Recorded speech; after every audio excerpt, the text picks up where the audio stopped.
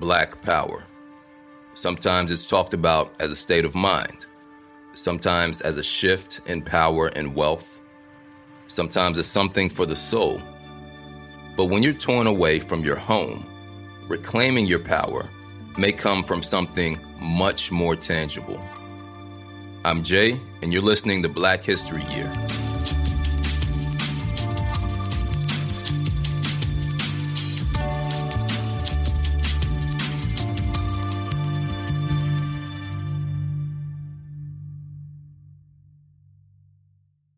(1860) Alabama. Tim Mayer was arrogant, greedy, and a failed businessman. He was also a gambling man, and despite the ban on importing enslaved Africans 50 years prior, he wagered. Inside 2 years, I myself can bring a ship full of niggers right into Mobile Bay under the officers' noses. Mayer made good on his bet to smuggle and enslave 100 of our ancestors from present-day Benin to Alabama. But this isn't a story about him or his sadistic bet. This is a story about land. Oluwele Kosola stumbled off the Clotilda slave ship in 1860 and onto the muddy soil of Mobile, Alabama. The mud may have been warm between his toes, but all he felt was the coldness of loss. It had been months since he'd seen Benin, his West African home, and the memory of it made him weep. His capture had been swift and brutal. The journey across the Atlantic was nothing short of repulsive. For 5 years, he endured back-breaking labor as the property of Maher until the vile practice of enslaving black bodies ended. Well, on paper. Kosola was now called Cujo Lewis. He had a wife and children, and none of them had ever seen the beauty of his country. Over the years and the pain and the struggle, Lewis and his fellow captives from the Clotilda still longed to return to their homeland. But the price for passage back to Africa was too high, and they had to get real. America was their new home. This acceptance inspired action. Distraught yet determined, they pooled their money and purchased land from their former owner to create another Africa right on Alabama soil. There, with their hearts and minds turned toward Benin, they built a church, schools, stores. They empowered themselves by maintaining their oral traditions and cherished culture, teaching it all to their children. For years on, the people of Africatown challenged the norms of the day to vote, to fight for reparations, and to sue the largest manufacturers for injuries to themselves and their children. Cujo Lewis and Africatown should make you wonder, does their story provide a roadmap to true Black empowerment?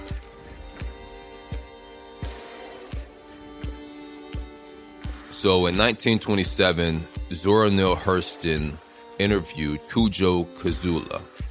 Cujo was the last living survivor of the Clotilda and that community that built Africatown. Years later, Dr. Natalie Robertson has incorporated Hurston's interviews plus an incredible diversity of oral histories and African perspectives and so much more in her book, The Slave Ship Clotilda and the Making of Africatown. And I'm grateful to have Dr. Robertson as our guest today on Black History Year.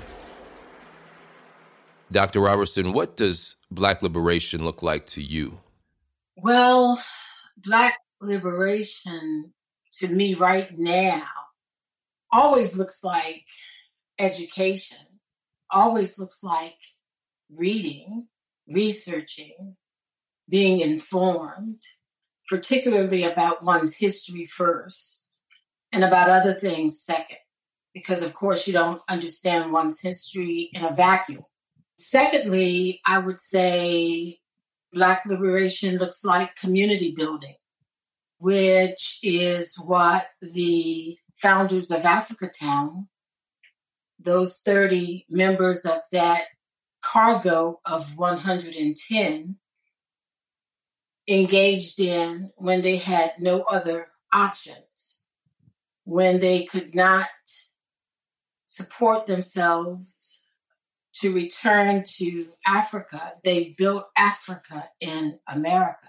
And to some extent, that is the story of Black liberation, not just for those members of the Clotilda, but for Black people all over the planet.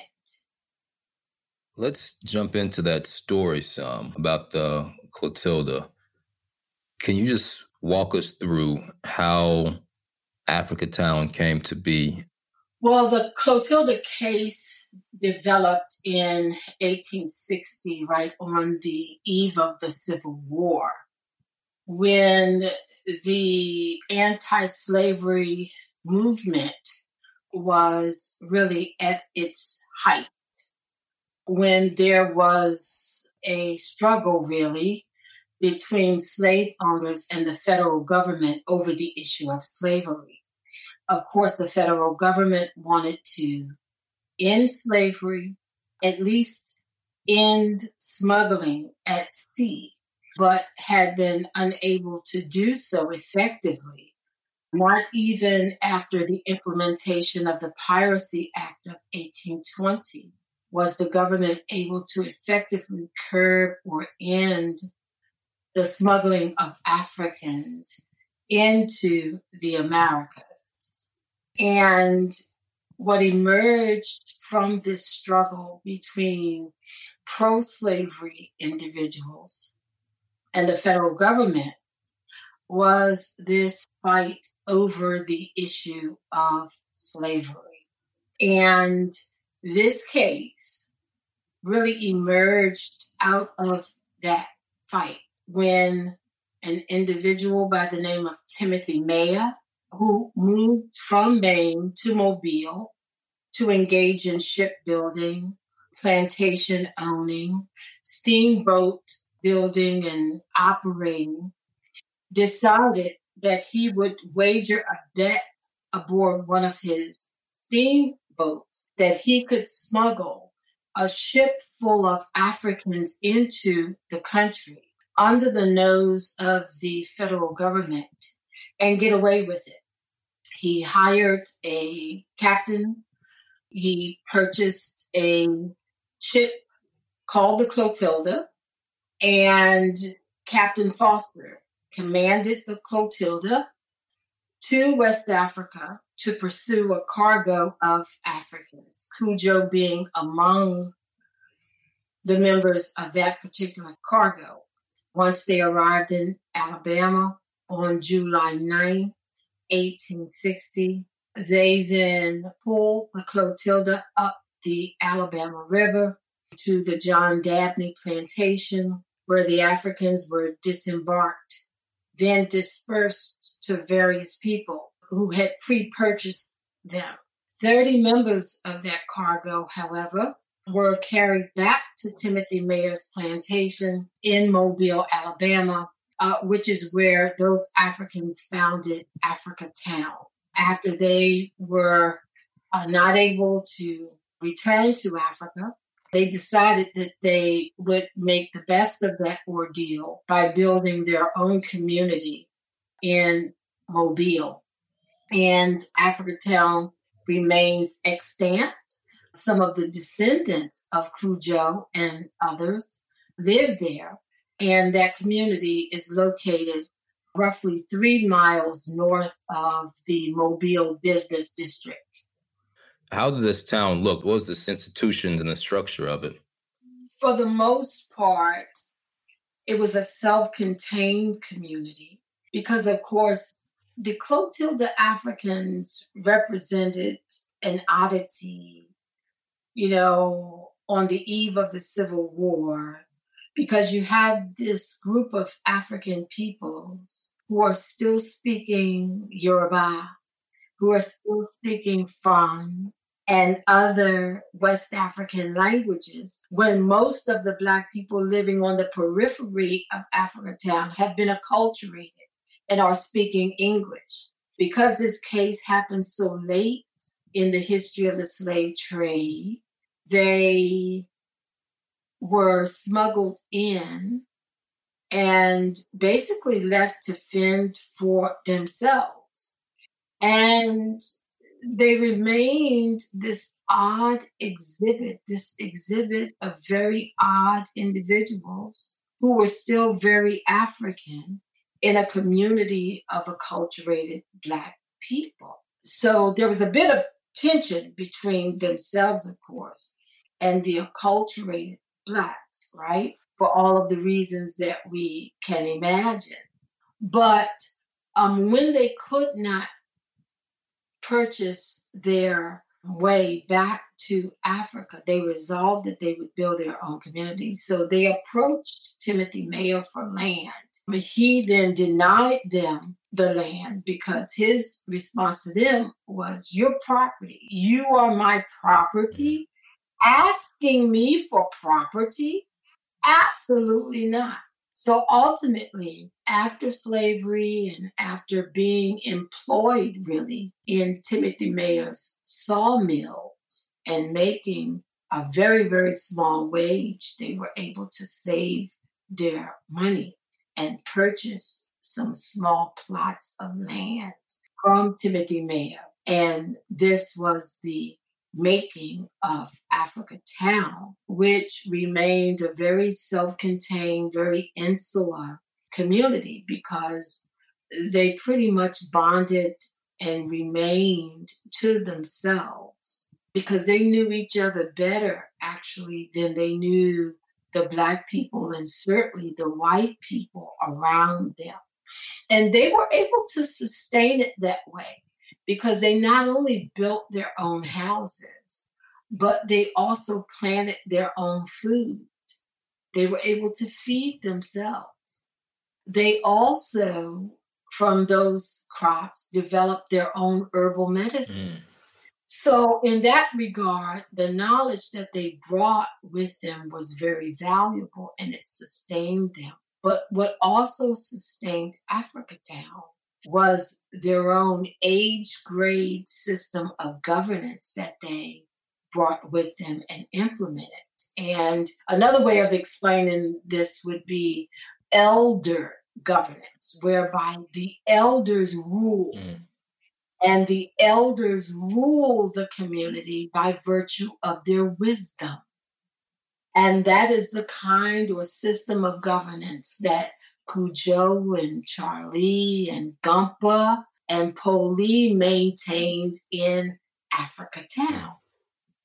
And this is in part why Africatown was so orderly and why it was, in fact, so successful. And this is why Africatown is still extant. So all of these things are coming in the bellies of slave ships. And the Africans were able to draw on their belief systems, their cosmologies, their worldviews, their religions, their deities, their agricultural practices, their herbal medicine, their folk traditions, their carving skills, their tanning skills to produce not just this Africatown, but many Africatowns wherever Black people are in diaspora. So many folks have this view of history that the South and North were drastically different as far as people's mentality towards slavery and Black folks. But did he have these intentions coming down? Do you know anything about him? Did he come down here for this type of activity or just happened to just be a bet? You know, typically when people relocate to another area, they do assess and consider whether or not they will be able to sustain and maintain their way of life. So for him, coming from Maine, where there was a great deal of shipbuilding going on, you know, he would naturally be concerned with whether or not he would be able to engage in shipbuilding when he reached Mobile. So, you know, while you don't have major plantations in the New England states, what you have is the shipbuilders building the slave ships for the trade, producing the rum for the trade, and closely aligned with that would be the whaling industry as well, because the whaling industry depended heavily upon African men that were acquired mainly in the Cape Verde Islands, but in the Cape Verde Islands by way of the mainland of Africa. So it's truly a system as a slave economy. Like it wasn't just in the South in a vacuum. Both regions benefited from this, right? Absolutely, absolutely. And in fact, one of your major traders, shipbuilders and traders' name was James Brown. James Brown was a resident of Rhode Island. He built slave ships. He also had like a vertical business model in which he built the ships, and he also distilled rum, which was one of the major trade items that they used to trade for Africans in Africa. And he made so much money that he decided to donate some of that money to Providence College. And of course, you know that many colleges get their start with endowment money, endowments of money or land or a combination thereof. And Providence College, in appreciation of his generous gift, changed its name to Brown University. Wow. Brown University, the prestigious Ivy League university, began its history with slave trader money. As you're pointing out, you didn't have to directly own enslaved Black people in order to benefit from the system of slavery in a number of ways. Absolutely, you did not. And I'd like to remind those people who say that old money makes new money. You know, if you're a member of a wealthy family, for example, you might want to, honestly assess where that money came from. The money from the slave trade laid the foundation for the industrial age. Right. Whose money laid the foundation for the information age. Whose money laid the foundation for the digital age. Right. A lot of wealthy families have inherited wealth and trusts and properties from parents and grandparents and great-grandparents and great-great-grands that, quite frankly, go all the way back to the period of the slave trade. Mm-hmm. So while you may not have enslaved anyone directly, you are benefiting, in some cases, if you're honest about it, from the money that your family acquired on the backs of enslaved people. Absolutely. So let's take it back to the Clotilda. We have this ship, arrives on the shores of Benin. I believe it was the Dahomey at the time. And I know in Zora Neale Hurston's book, Cujo Lewis describes the trauma of just that experience of being ripped from Africa. I know that the Dahomey were huge in the slave trading game, but I'd like to understand, did they know what they were getting folks into? Was the system the same? Did they have a different outlook on what slavery meant? Or was it as simple as how people want us to believe Africans sold their own people into slavery? What are the nuances there? Well, let's begin with this pernicious argument that's circulating these days, which says that if Africans hadn't sold other Africans, the slave trade would not have occurred.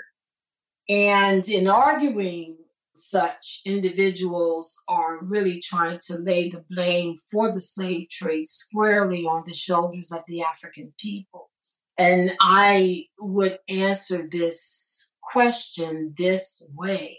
First of all, the slave trade was buyer-driven, not seller-driven. It was buyer-driven because the Europeans, by leaving Europe, coming to the Americas, committing wholesale slaughter against indigenous people, divesting them of their land, possessing that land, then determining they wanted to plant sugarcane and tobacco and rice, not simply for personal consumption, but for the global market, then creating a need for mass labor in order to achieve those ends. They were the ones who then created the demand for labor and called at the ports of Africa for that labor. So the transatlantic slave trade was buyer-driven, not seller-driven. The next point I would make is that not all Africans were sold slaves, but some Africans certainly did. Those Africans who were engaged in the slave trade as sellers were by and large warrior groups that were already equipped to engage in warfare as a regular course of action, so that when the slave trade comes into existence, that gives them another avenue of disposing of their enemies. The Fon people of Dahomey were one of those warrior groups that engaged in a protracted war with their Yoruba neighbors. And the Fon warriors of Dahomey sold more than 2 million Africans into the transatlantic slave trade, including the members of the Clotilda cargo. And that is why you find, to some extent, some Fon members in that cargo. And then you have a considerable Yoruba contingency in that cargo as well. I would also say, for those individuals who want to lay the blame for the slave trade at the feet of the African peoples, that the Europeans remain heavily engaged in the trade on both sides of the Atlantic. They opened up the plantations in the Americas, and they built slave castles along the West African coast, as well as on the East African coast. And perhaps there is a castle or two on the South African coast where they would store cargo, trade items, and where they would engage in administrative affairs like counting the money and other things that they exchanged for the Africans. So that's important to remember. It's also important to remember that the Dutch supplied the guns for the slave trade. And I would say generally, the Dutch and others instigated wars between Africans because, quite frankly, wars and warfare generated captives for the trade. And lastly, I would say, regarding, this pernicious argument about who has the blame for the slave trade, I have to say that the Africans, they were in fact on the losing end of this trade. Because what happened initially is that they ended up trading their best and brightest, because the prime number one Negro, and that is the description that Europeans use, not just European slave traders, but American slave traders, right? They use that phrase, the prime number one Negro. And for them, the prime number one Negro is defined as Black and male and averaging about 19 years of age. And I have discovered a disturbing parallel between the identity and the age of the target for the slave trade being Black and male and about 19, and the identity and the age and the target for the prison system also being Black and male and 19. I mean, we could talk all day really about the transition from slavery to, the prison industrial complex and mass incarceration, because one is the child of the other, really. So Africans were on the losing end of the deal. They traded their best and their brightest for inferior rum and cheap tobacco and trinkets. And lastly, I would say that for Europeans and American slave buyers who were calling at the African ports. They would go to Africa and pay, a paltry $50 for an African, but bring that African back to the United States and sell that African for anywhere from $350 on up. Mm. So now, if you multiply 350 times a cargo of, 500, times perhaps 10 cargoes that you might make in a year, times 200 years, which is the period of time that the slave trade lasted in British North America. Well, if you do the math, you can tell who made the money. If you sell an African, you make money once. But if you own an African, you own the African, you own everything the African produces, you own the African's inventions, you own the African's children. After a certain time in British North America, then you make money for life. And then when your life is over, you will your Negroes to your children. Like and the process starts all over again. Wow. Thank you for breaking that down. The age comparison you made was very powerful to me. I'd never heard that fact before between the prime Negro, 19 and male, as far as slavery and today. We see how that plays out. It's like they wanted to use us for very specific labor needs. They had a need for us at one point. And now the correlation between mass incarceration, they want to dispose of us since we're not really as of much use to them in their eyes. Yes, not much use in terms of plantation labor now, but of course, still of use. Oh, right. Prison labor. But a different kind of use. Yeah. Talking about prison labor generally. Yeah. Some prison farms still here in Virginia, where individuals are actually engaged in agriculture. Inmates are engaged in agriculture. In other places, inmates are building furniture, which is being sold for the benefit of the owners of the prisons. So let's just say this, that when slavery ended in 1865, then the prison system began to do what plantations once did, which was to contain large numbers of Black people for the sake of exploiting their labor. And nothing has changed in that regard, except to say that mass incarceration also has some other social engineering aspects, right? Because it's not just about labor, but if we take the youngest and the brightest away from their communities, then we actually divest their communities of their future.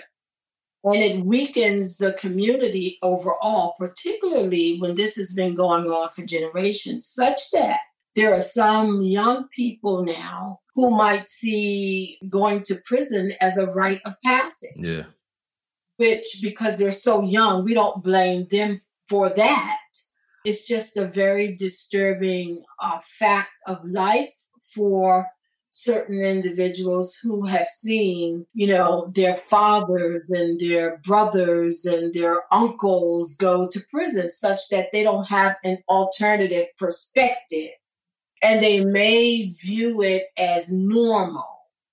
This becomes the norm. And where it becomes the norm, it also becomes a very dangerous trap. We're going to pause for a second. More in a minute.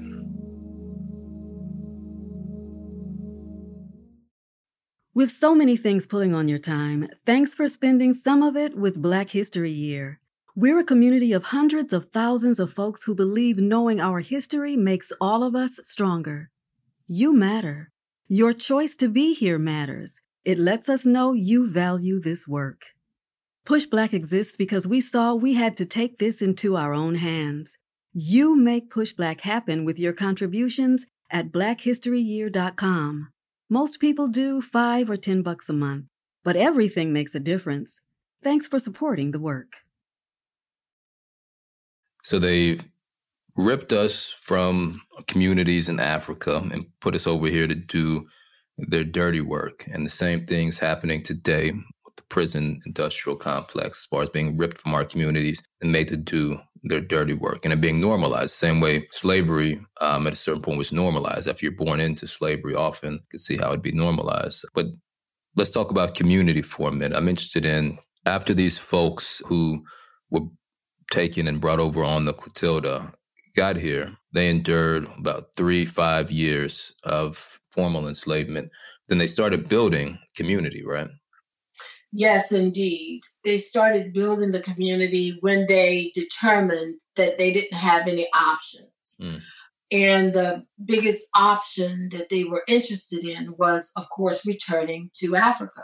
They could not explain their whole ordeal. That was the case for many Africans who couldn't explain why it was that they were captured under those circumstances, torn away from their families, torn away from their villages, from their cities, from their homelands, from everything that was familiar to them, then thrown into the company of these Europeans who looked drastically different from them, transported against their will, and then forced into labor situations ultimately for the duration of their lives and for the duration of the lives of their children. They had no other explanation for that. I have to say that the type of servitude in Africa was totally different from European slavery. European slavery is unlike any other form of slavery in the annals of human history, all right? Unlike anything that humans have ever witnessed, because of the way in which enslavement not only divested Black people of their freedom, but then denied them an opportunity to develop and grow and prosper, and did that generationally for 200 years by law, particularly from 1662 coming forward. By law, then by segregation and by discrimination. No humans have ever experienced anything like that. So the Clotilda Africans then, when they had no other way of returning to Africa, they resolved that they would build their own Africatown in Alabama. And that's exactly what they did. So they drew on their African knowledge, their African technical skills, their African agricultural skills, to not only build their own community with their own hands, but they sustained it based upon their African forms of governance, their African forms of agriculture, and their communal style of living, whereby they shared resources with one another. Let's talk about what they brought with them. You mentioned the different skills and understandings of the world. I'd like to start with understanding how they formed their society around these communal ideals, because from what I understand, they didn't form the society based on American ideals. Is that correct? That is correct. And scholars used to argue that the slave trade was so harsh that it really robbed the Africans of all of their folk traditions and folk knowledge and, folk ways. But we now know that that's not true. I, for one, have never believed that. In fact, I argue the opposite, which is that the slave trade was so harsh and unforgiving that it actually forced the Africans to rely on what they knew.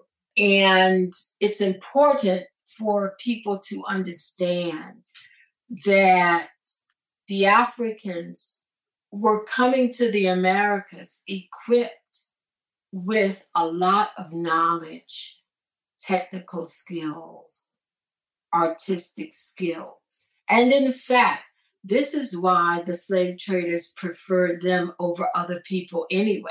Because when you look at the dynamics of the slave trade, let's take just the economics of the slave trade. It would have been more feasible for the Europeans to enslave their own people. Since the early slave ships were leaving Europe, I mean, quite frankly, why didn't you just enslave a lot of European peoples, bring them here and force them to work? Now, they did that to some extent under indentured servitude, but that was servitude. That was not enslavement in the way that African peoples were enslaved. But according to race-based enslavement, as it was designed and implemented in British North America and elsewhere, you were slaves for life. And after a certain time, your children were born slaves. But the short answer to the question is, they didn't enslave the Europeans on the same order as they did the Africans, because the Europeans did not possess the knowledge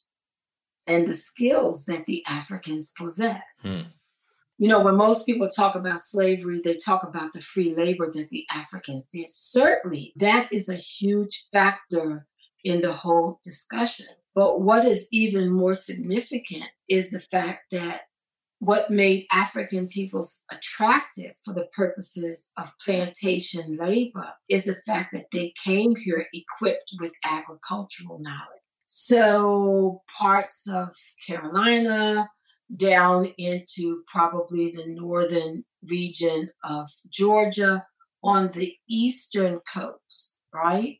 You have the Carolina, Georgia low country, called the low country because the elevation, there's really no elevation. It's low-lying at sea level, very well hydrated, and conducive to planting rice. Well, in this area, the Chesapeake and down into the Carolinas and Georgia, you have largely British planters and Scottish planters. Well, British planters and Scottish planters have no knowledge of how to plant rice. Because rice does not grow in Scotland or England. Right. So where do they get that knowledge? They get that knowledge from Africans. And Africans coming from largely, I would say, Senegal on down to Liberia. That region of the West African coast is known as the grain coast. Not just because they're engaged in agriculture. They're engaged in agriculture all over the continent. But in that region, you can find rice-producing Africans.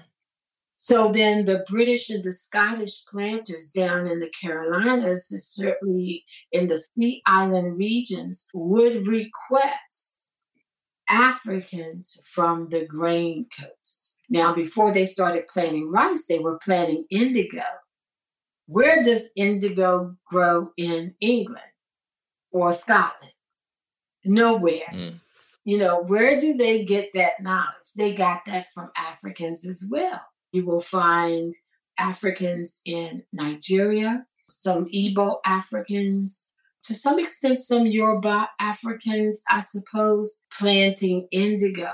And this is why if you go to the Carolinas, you know, people will talk about Igbo landing. Well, what they're referencing is the fact that they were importing Igbo-speaking Africans all over that region because they possessed the knowledge of how to plant indigo. Then your Africans from Senegal, Liberia, and, you know, other areas brought rice-producing knowledge and skills to that region.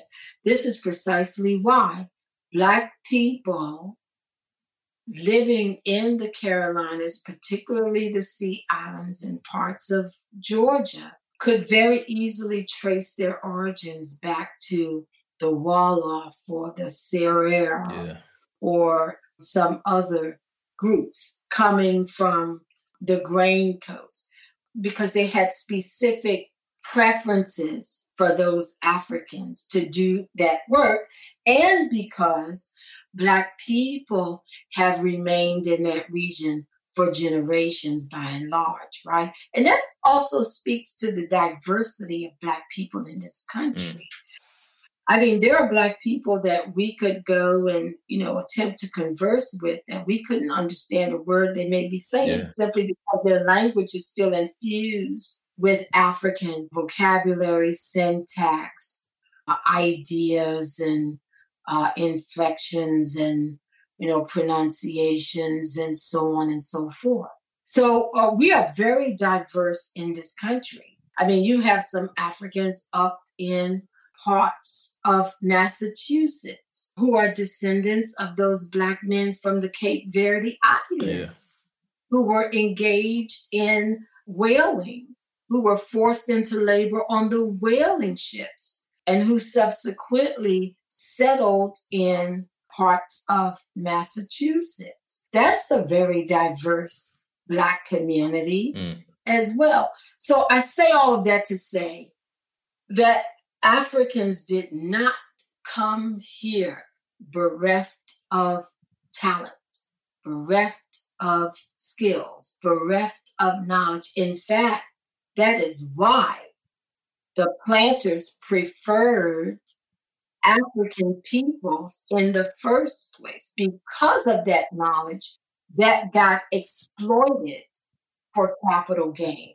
When you go down to Charleston, on down into Florida, on around into Alabama, and all into Texas, certainly Louisiana, and you look at that intricate wrought iron decorative decor that graces some of the antebellum houses in those areas, that was forged by Black men who brought those iron smelting skills to the Americas. This is super important because it's like the narrative that's been presented to me, I know, and I'm sure most other folks, is that white folks just went over and got any African they could find as long as they were strong, or they could, think they could breed them. But intelligence didn't seem to be a factor the way it was taught to me. And so it was amazing when I learned about the fact that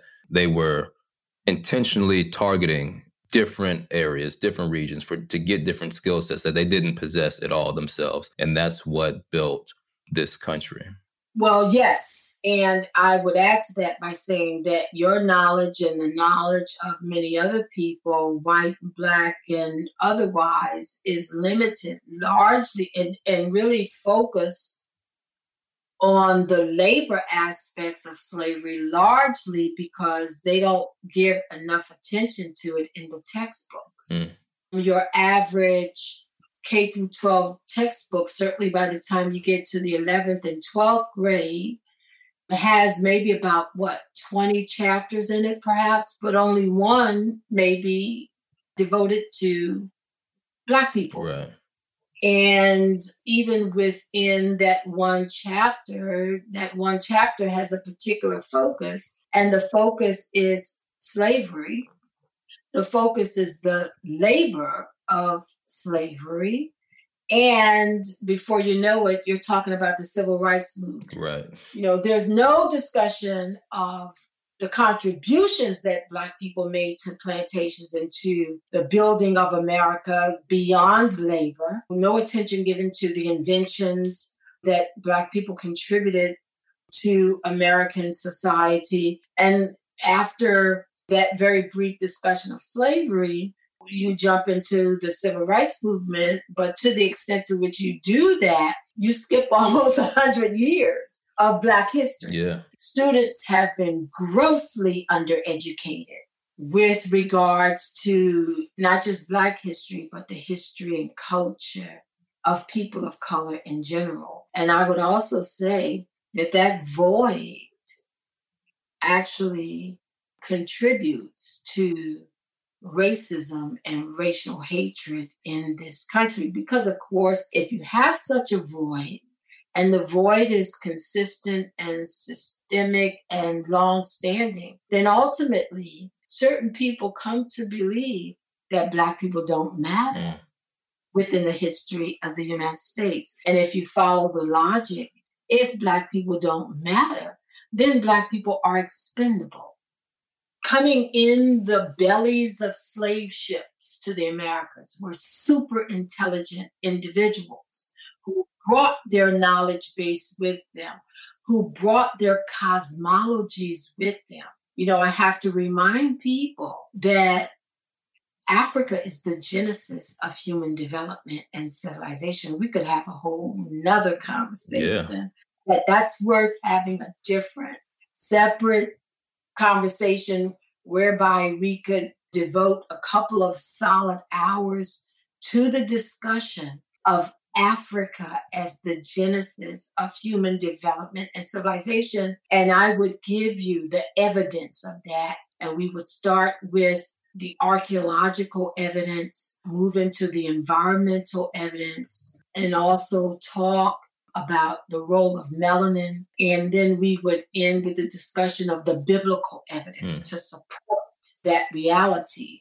This season, we're talking to Dr. Renuka Rashidi and Anthony Browder as well about some of that. We want to take it as far back as we can because it seems that as you pointed out, the narrative for us is just slavery, civil rights, then Obama comes along. But this has been amazing. And I would like to get from you some key lessons or takeaways that our community today could take from the experience of those who built Africatown and the descendants of those who are still in Africatown. What are some lessons regarding land, power, self-sufficiency in Black spaces? Like, what are some of the key lessons that you learned in your research that we should be looking to as we try to build stronger Black communities? That is a great question because I actually deal with that in chapter 9 of the book. And in chapter 9, we've come to a crossroads whereby we're going to have to decide as a people which way we're going to go. And ultimately, the two options that I discuss, and there are more, but I discussed two options. One is reparations. The other one is community building. Now, I don't ask people to choose between the two. I ask individuals to consider both. Reparations is a valid pursuit because, after all, there are no people who have been aggrieved or wronged who say, I've been wronged, but I don't want anything. Black people should also not take that stance. There has to be some reckoning and some compensation even for that. And I go into a discussion about the levels of compensation because that compensation doesn't always have to come in the form of money, which might not even be the best compensation, for what has happened to Black people in this country for generations. Because quite frankly, our growth has been stunted in this country. So reparations, in my opinion, is a valid pursuit. I go into a discussion about the different levels upon which you can pursue it. So I lay that out as a blueprint for people to consider. The other blueprint that I lay out is community building using Africatown as a model for community building. Understanding that the greatest aspect of the Black experience is not our victimization. That's important, of course. But the greater aspect of the Black experience in the Americas is the extent to which Black people drew on their knowledge and talent and technical skills to supersede their victimization and to carve out their own communities. From Africatown to Tulsa, the Greenwood Archer Pines section of Tulsa known as Black Wall Street, to Rosewood, to Auburn, Avenue, Atlanta, to 2nd Street, Richmond, to Durham, North Carolina.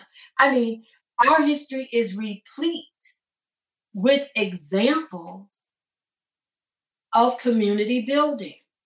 And I think we've reached a point in our history in this country when we have to go back to community building. And that leads me to a little bit of a discussion about Pharrell's and Jay-Z's collaboration on Entrepreneur. That is long overdue. There is a place for club music, but in my opinion, the time for clubbing is over.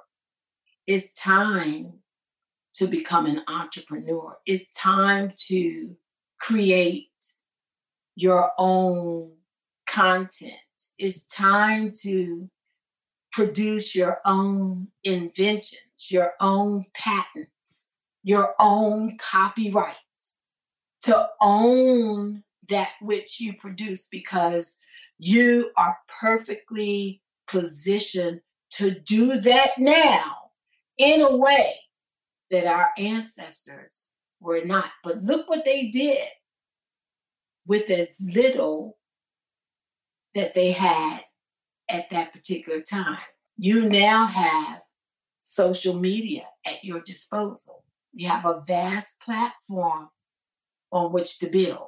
And so in the digital age, there is no excuse, really, for being unproductive and disempowered in this country. But the focus has to shift. I am so thrilled with Pharrell's and Jay-Z's collaboration, Entrepreneur. I absolutely love it.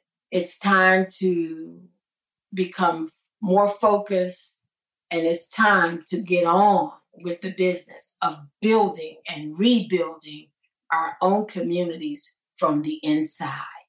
Love that. Dr. Robertson, thank you so much for spending time with us today on Black History Year. So much information and wisdom for sure. So I really appreciate you, and definitely hope to have you back again to discuss everything you got. So I really appreciate it. Thank you.